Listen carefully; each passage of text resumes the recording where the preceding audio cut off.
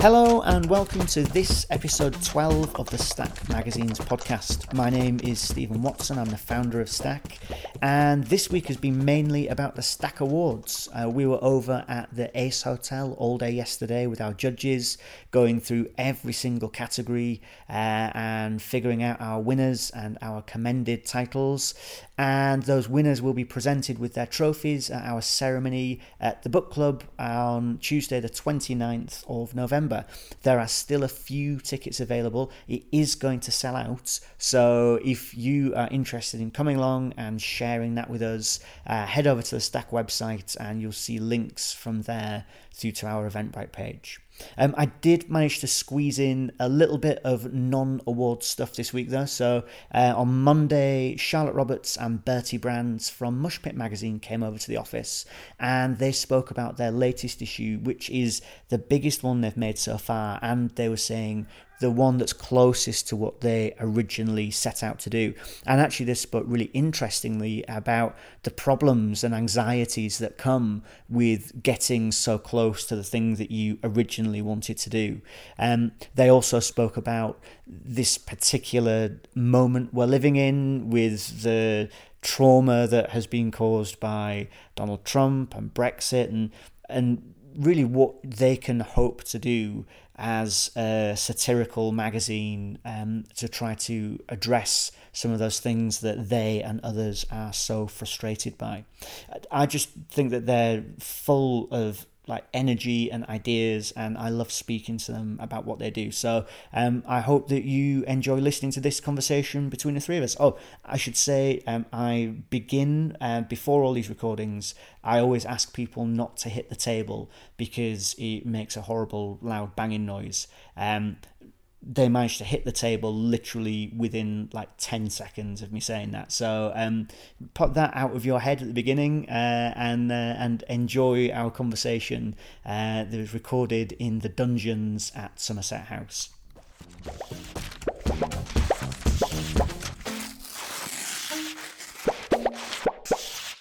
So I'm here with Charlotte Roberts and Bertie Brands from Mushpit magazine. Thank you very much for coming out in the rain. Thanks for having us. Thank you. We have nice steaming hot cups of tea Thank God. with us now in the dungeon Makerverse.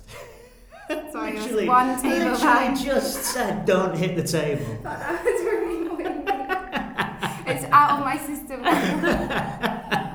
It was my phone case not correctly in its little casing, if anyone wonders. Fine. Okay, Charlotte, do you feel like you need to hit the table before we start? No, I'm just going to rest these here. Okay, perfect. Maybe away. No, that's it, I'm done. Okay, so Mushpit magazine we've just had the new issue come out. Yes. And the thing that I say every time I talk about the magazine in any way is the way that it keeps on changing. So this magazine keeps on evolving. So can you in 2 minutes tell us where did this magazine start from and where is it now? Yes, we have. It might be shorter than 2 minutes even. Even better. It started as a conversation between us, we always say, and we've maintained the one strand which has kind of been maintained throughout every issue as we evolve, kind of in materials and also content, is that it's always a conversation between us. So it's full of emphatic agreements, but also kind of quite a lot of confusion and disagreement and just discussion, which makes it really organic and hopefully kind of relatable.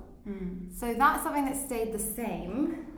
And then I guess it's vaguely, each issue is vaguely based around a theme, but that is very loose, and it's just kind of for our own sake to have a sort of structural anchor in some way. So this was the crisis issue. The last issue was the motherhood issue. We've had the confusion issue. So they all kind of cover similar ground in that it's a lot of confusion and as Bert said, discussion. But I think the difference with this one, it's the biggest one we've done, so it's the broadest amount of content, the most contributors we've ever had, probably the most work we've ever put into it, and blood, sweat and tears. And also, like we've said previously, each issue kind of grows up with us. It's not, as we started, we were like 20, 21, and now we're at 26. Now we're 19. Yeah, exactly. Weirdly. So weird. And yeah, so each issue, I guess, has like issues or problems that are relatable to our age and our peer group and the pressures that come with that. Yeah. And in terms of, so you've mentioned the themes that you change for each issue, but going back further, you were very zine-y. Yeah. So it was like a very cheaply produced magazine, and you've gradually stepped it up into this now like big, thick, perfect bound magazine. In terms of you started with this response to mainstream women's publishing, so fashion is still in there. Yeah. You've had a very strong emphasis on feminism, but a particular view of feminism. Yeah. Politics has come in, so they're like, where, like this is all kind of washing around in there. Like, where do you see the magazine as it is now? How would you define it as it is now? Yeah, it's weird because it was cheap when we started issues 1, 2, and 3. I would say they were cheaper. We could have made them really cheap. And you could have photocopied them, and like totally kind of like flooded whatever our friend group and onwards with photocopied zines, which is obviously a huge culture, feminist zine culture. But we've always sort of been interested in that glossy, full colour medium as a way of parodying something that we were always really passionately kind of disillusioned by, or we just would find it so funny. And so we've kind of now with this issue actually been able to fulfill the dreams of the earlier issues. But what's scary is like, now we've done that, how do we develop on that? So this one is a really natural progression from issue 8. It has the same structure, so 3 different stocks of paper separating 3 sections, which works really well. But Mushbit's all about kind of like spontaneity and like mistakes and progress, conversation, and changing our minds. So what's interesting now, I guess, for us is how issue 10 is gonna, like, what will issue 10 be? Like, who knows? Maybe a CD, or like maybe it will be that weird Riot Girl zine. Like, I have no idea. Yeah. Because you've achieved this central goal that you set out for, and now you need to do something else. Exactly. Yeah. I think it is the most, like, we always found it harder in the earlier days to, like, not harder, but we were always trying to translate what we had in our head onto the page, and sometimes like we would understand it, but it wasn't easily digestible to perhaps everyone, which would be the frustration in like bridging the gap between what like madness was in our minds, the madness on the page, all being mad but not necessarily making sense, which is the beauty of it in itself. But with this one, it seems like it was a tangible like communication of it all coming out like fully formed as we wanted it to. So yeah, it's kind of scary in that I don't think we felt that way about any previous issue. Like the previous issue, we were like, yeah, we like it, but blah, blah, blah. Like it could have been so much better, and there was obvious gaps. Not saying like this one's perfect, but it kind of is for us.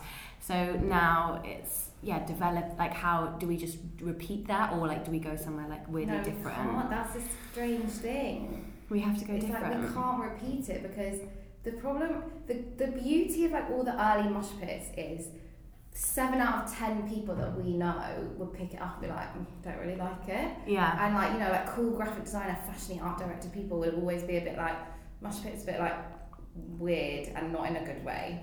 Which at the time we were so upset and furious about and hurt.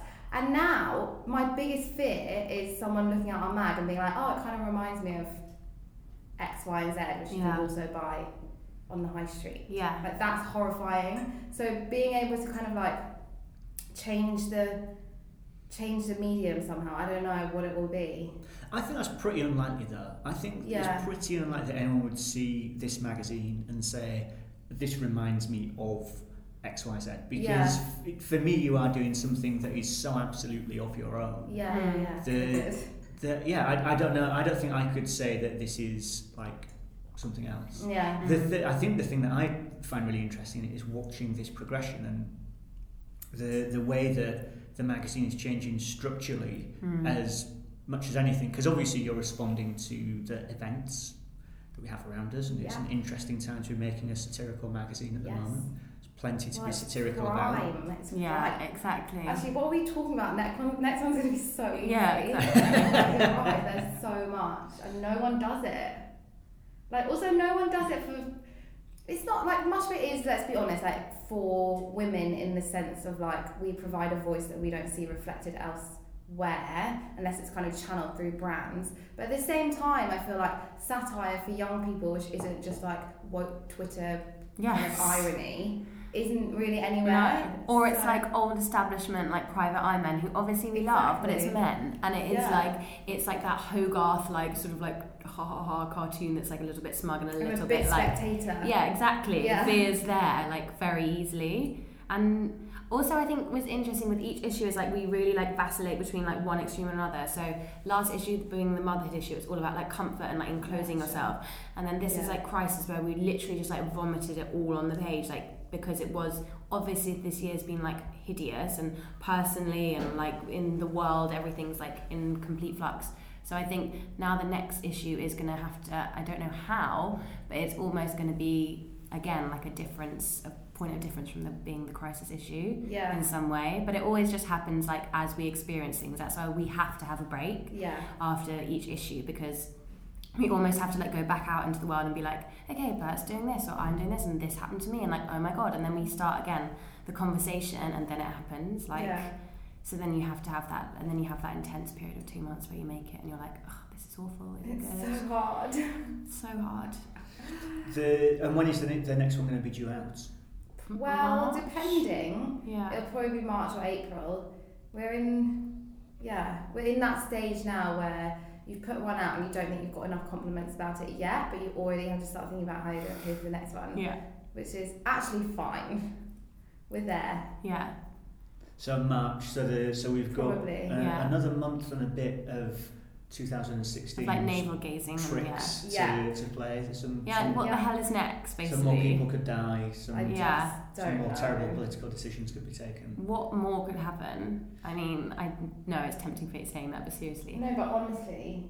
You have in the front of this issue, you have Good Grief. Yes. So your Tomb to Democracy, which you actually, it looks like you built for real in Highgate Cemetery. Yes.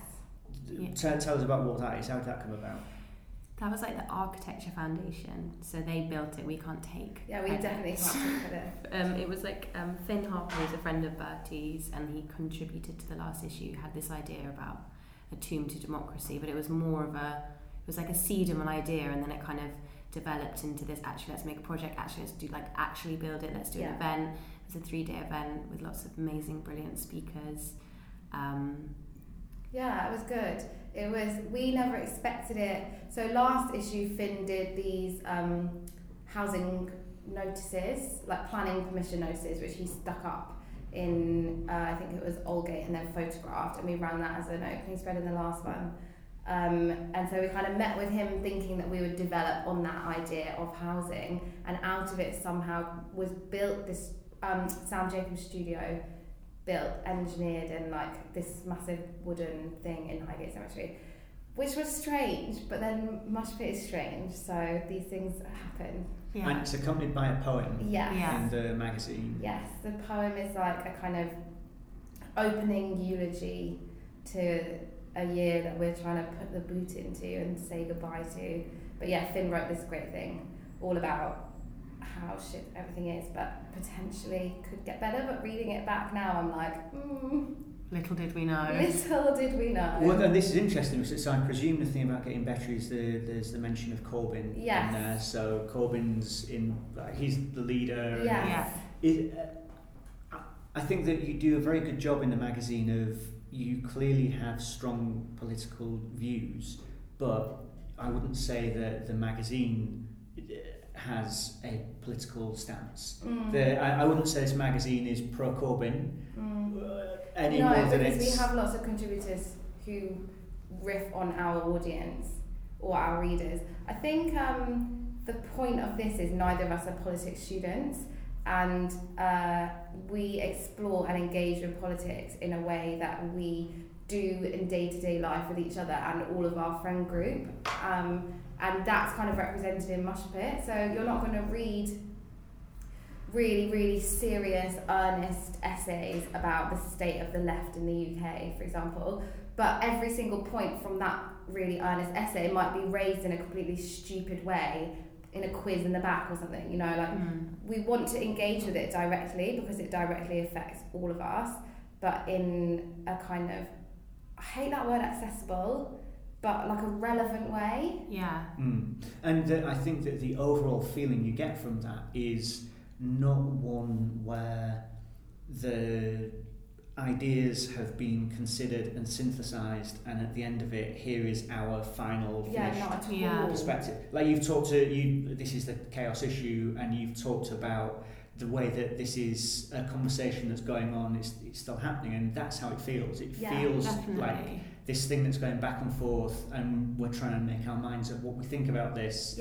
And we have high principles, but we also do these stupid things that you do because you're living in London and you want to have fun. And it's very easy to like dismiss anyone who has a political opinion in like the day and age of like Facebook statuses about everything, where you feel stupid for having an opinion, you feel stupid for not having one, and you don't feel like informed enough, or you're not able to change your mind on something. Like around Brexit, there was so much discussion and communication that was like, as we said, as we have learned, preaching to the converted. Exactly. And like sort of, and then everyone was saying like, what's the point in that? But I think what we try to do is have an open discussion. So one of us might be like pro Corbyn at one point, then one of us might be doubting it. One of us might be like, what's the point in politics at the moment? I'm really anti it. And the other one's like very interested at that moment in time. But it's not, like you say, it's not set in stone, and it's not sort of being didactic and talking, this is the conclusion that we've come to. So, and that's like very important. Which is actually much more difficult. It's because the tendency is to have your line. Like you know that this is what you think about this thing. And so then across all social media, you can say this is what you think. Well, actually, we're living in a time of great confusion, and I think this magazine reflects. I mean, we're in a really lucky position, obviously, because we don't really have any limits or kind of allegiances. So, for example, like how The Guardian will really publicly announce who their supported candidate is. Like, we can do that in a really stupid way, and then the next day we can post something being like, actually, we've changed our mind because Shara and me both drank loads of coffee, and then we spoke about it, and then we changed our mind. And like, we're able to do that, and we always talk about the strength in being able to openly change your mind about things, which is something that, on a personal level, which bleeds into the political massively, it's so difficult to do. Like, so much of this weird, like, alt-right block is because they've backed themselves into a corner of, like, reading Breitbart and blogging about stuff, and then they don't feel like they are able to break out of it because you've formed an identity around it. Whereas, like, much of it is about kind of fluidity and, I don't know, like, being able to change your mind. And so the question is then, how do you, in publishing this magazine, also then try to make a difference with it? Because I guess the great advantage to having that lockdown, okay, we are Breitbart, we sign up to this thing. I mean, it's a train. It's this horrifically efficient train that runs its way through the American political system.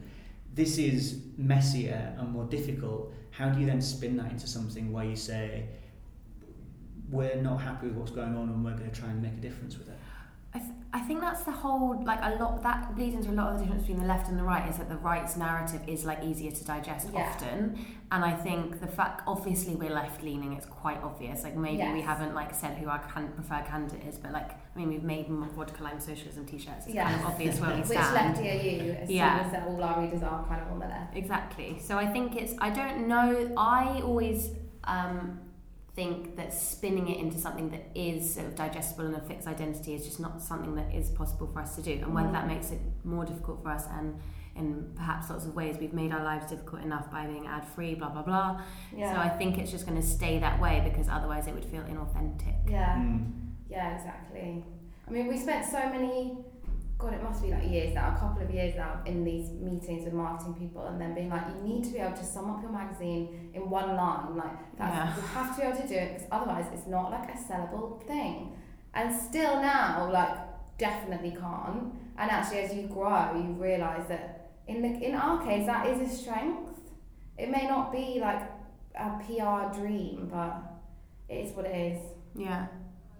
So I mentioned earlier the structure of the magazine as well, because it seems to me with this one, and I think that the different paper stocks make it very clear. It seems to me there are 3 sections to this magazine. So you've got the first section, which I feel like it's both of you in there, and you're putting together like the fake ads and things like that. You've got the middle section, which is on the glossier paper, which is fashion shoots, which feels more like Charlotte, you're part of it, and then you've got the uncoated paper at the end, which is the essays and the thinking, which it seems to me is better more your bit. Yeah, we definitely split it more than ever before this time, which just worked. There's like tiny niggle in my stomach of like, is it sad to split it into cohesive sections? Perhaps yes, but actually like physically printing a piece of writing on the same glossy paper stock as a fashion shoot and a like quiz just doesn't make sense. It didn't read well, so it wasn't to do with like kind of smoothing out the magazine so much as just like finessing it slightly. I don't know, I know that sounds like they're the same things, but it just makes sense when you're reading it. Yeah, it was like you say, you were talking about making it digestible. I think it was because this one's communicated the ideas like the most thoroughly in terms of what we were thinking to the page. It was just having that very subtle structure that maybe wasn't there before, which does just make it visually better to read. And we couldn't kind of, after a while, we couldn't ignore that, because on issue 7 or something, people were like, this is great, these ideas are great, but like I'm a little bit confused. And these are people who would be the 3 out of 10 who got it. Yeah. So I think that was like important for us, and also just like us. Like that was Ben, our art director's sort of idea, and like relinquishing like 1% of control and letting him. Also, it means that we have 3 kind of magazine tropes that we can play with instead of just one. Yeah. So the back uncoated stuff is meant to be kind of reminiscent of a 70s, 80s annual that you would read. Go back to some stuff in there, you'd be like, don't understand that. Read that in 4 years. And then the front bit is kind of your Adbusters type. Yeah. And then obviously the middle is that like brilliant glossy thing that we've always been really interested in parodying, and it has to be on glossy paper. Yeah. Because it just wouldn't work on anything else. So yeah, that's been a good change. And for me feels like a continuation of this practice of you doing things differently, because I mean this is not how other magazines order themselves. No. They will have mix things in. Exactly. Yeah. I also noticed there are a lot of pictures of you two in this magazine. Yes. I mean, there's always quite a few. But this time, I mean, we did once do a shoot involving just ourselves that we thankfully didn't print. But oh my god, why? The shredding the rival mags thing was like, we were so excited about that. We were sort of literally thinking the date that we could post it. Yeah. It's just so hilarious. It's also hilarious. So we should tell people for the benefit of the podcast who haven't seen this mag. There's a shoot which is the 2 of you shredding other independent magazines. Yes. Yeah. Basically. Well, it was an offset from a shoot with other people in it. Yeah. Just to clarify that it's in like a glossy editorial by Raphael Bliss. But then obviously there was a shredder, and we were like, hey, you know what's a great idea? Us getting in here, making some enemies. Yeah. And we had also like boxes saying HSBC and HMRC as well. Yeah. And tax exactly. And so we were just shredding that along with all the rival mags, making friends as per. Making friends. No, I think inserting ourselves into the magazine just makes so much sense. Like we do it partly for our ego, because you have to have a huge ego in order to make a magazine, I think, especially when there's like 2 or 3 of you doing it.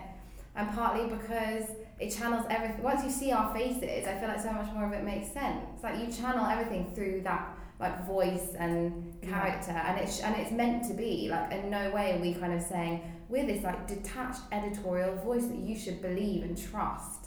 We're like, hi, we're 2 people, we do this. Yeah, like exactly. We wear slightly weird t-shirts, and like we don't like our shoes all the time, but and we look a bit similar. And are you related? Yeah. You get that a lot. Are you related? Yes. Okay. All right. It's like the curly hair and bunny teeth. The bunny teeth. Yeah. It's fine. So you began by saying that you're a bit stumped as to what is going to come next, but you have this date in mind of March next year. It will happen. Yes.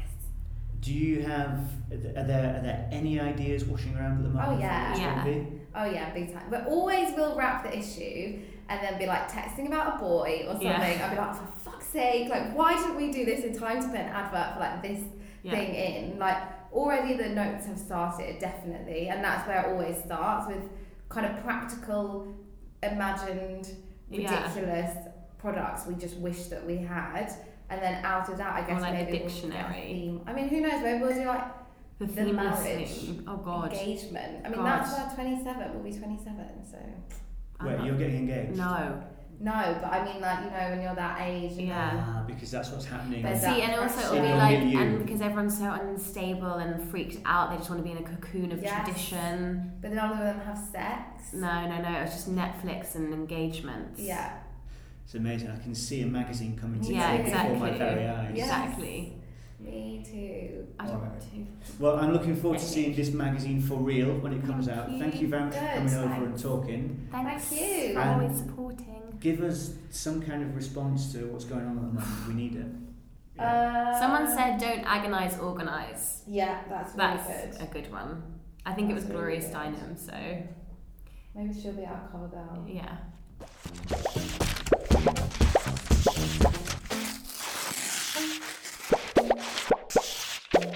Okay, that's it for this week. I'm off now to try to answer some more emails about awards things. Once again, if you'd like to come to the awards, head over to the Stack website and you'll see we've got lots of stuff on there that will take you through to our Eventbrite page. I'd like to say thanks again to Charlotte and Bertie for braving the rain and coming over to speak to me on Monday. Thanks to you, of course, for listening. I hope you enjoyed it. And we'll be back again next week with another episode.